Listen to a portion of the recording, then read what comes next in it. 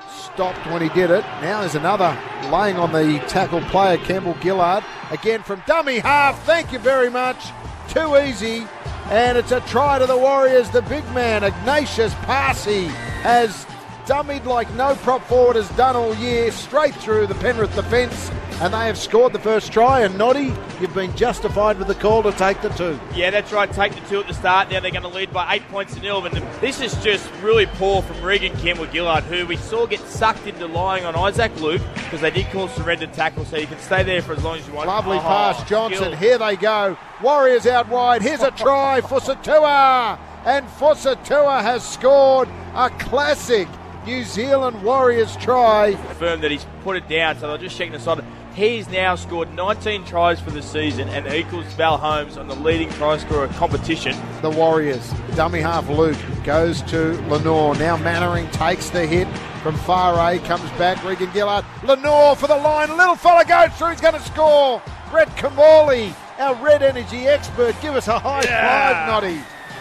Picked it in one. And the little number 6, Mason Lenore, has scored. The crowd are on their feet, and it's swelled this crowd. They've come from everywhere now that the Warriors are in front, and they're going to be playing semi-final football. Might want to sack their latest coach the way they're going. And again, it's the width of the pass from dummy half from Isaac Luke. He gets a really wide pass to that man again, Mason Lenore. The Warriors, and was there a player interfered with? No, it's been touched, and now 6 again. They go to the right, Lenore. Here's a chance for the Warriors. They go right for Satua. Fosatua will score a try right in the corner. They are going to go upstairs or not. They're going to say they'll have to go upstairs. Oh, hang on, Russ. Thought they're going to have a go then. It's Ashley Klein. Of course he's going to go upstairs. He has to go upstairs because he called 6 again, so he's going to have to question his own 6 again. Well, why did he call 6 to go then? Well, they're not going to let it go. But as if a it's try. 6 to go, it means he's confident to give him the restart. Yeah. Just come up with a game plan for the next 23 minutes. They need to pick on an edge and attack some shape, get some players in motion, and try and get the 7 and 6 on the same side of the field because they don't have any fullback sweeping. Yeah. Good run, Peter Hiku. As we look at the NRL. Here we go. Johnson straight through a massive hole. He's got players out wide. Pulu, he's going to go himself. He's spun it back inside. Hat-trick for Satua.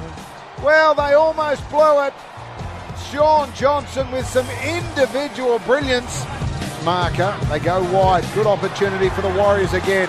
They spin it, they'll score a try, surely. Qatar has scored another Warriors try. Solomona Qatar.